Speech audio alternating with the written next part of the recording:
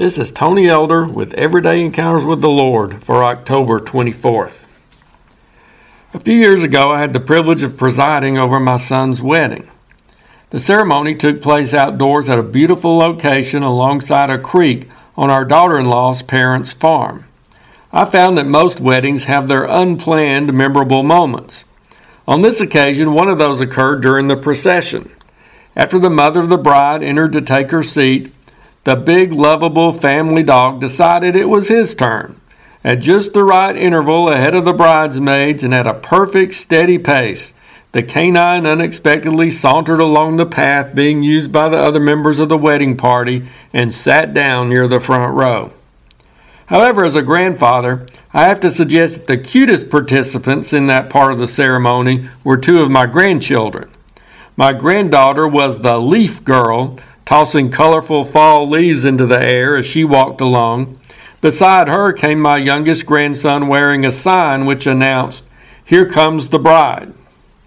Hopefully we're all recognizing the signs around us today which seem to be announcing, "Here comes the groom." The Bible depicts those who follow Jesus as the bride of Christ, and it tells us that our groom is coming for us one day. Some people want to relegate such an idea to the realm of fairy tales and legends.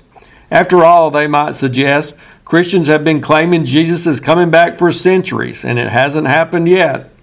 But that's exactly what the Bible declares would happen in 2 Peter 3:4.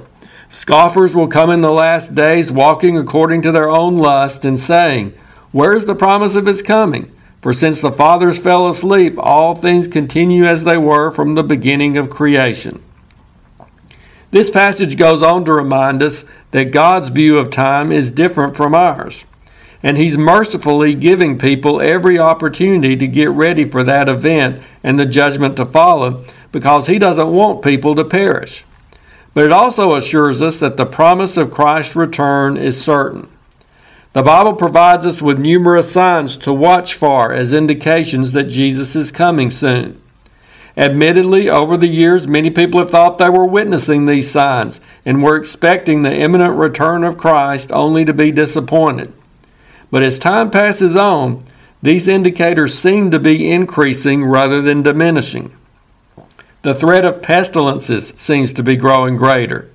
The situation in the Middle East appears to be getting riper for the fulfilling of certain prophecies. The technology is available and the mindset of the people is such as could lead to the rise of a world leader like the Antichrist.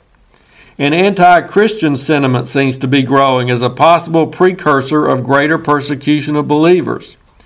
And the barbaric practice of beheading has become the preferred means of execution among certain groups, which sets the stage for the fulfillment of a scripture in the book of Revelation which many had found rather odd until now, where it says in chapter 20, verse 4, "Then I saw the souls of those who had been beheaded for their witness to Jesus and for the word of God."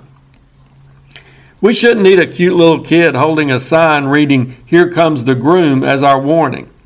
We should be recognizing the signs all around us that Jesus is coming. I don't know if he'll come today or if it might not happen for many years yet, but I do know we should make sure our hearts are right with God and that we're doing our part to remind others of His return. If you're interested, Everyday Encounters with the Lord is available in both book and ebook formats. And now I pray that you'll encounter the Lord today in your own everyday experiences.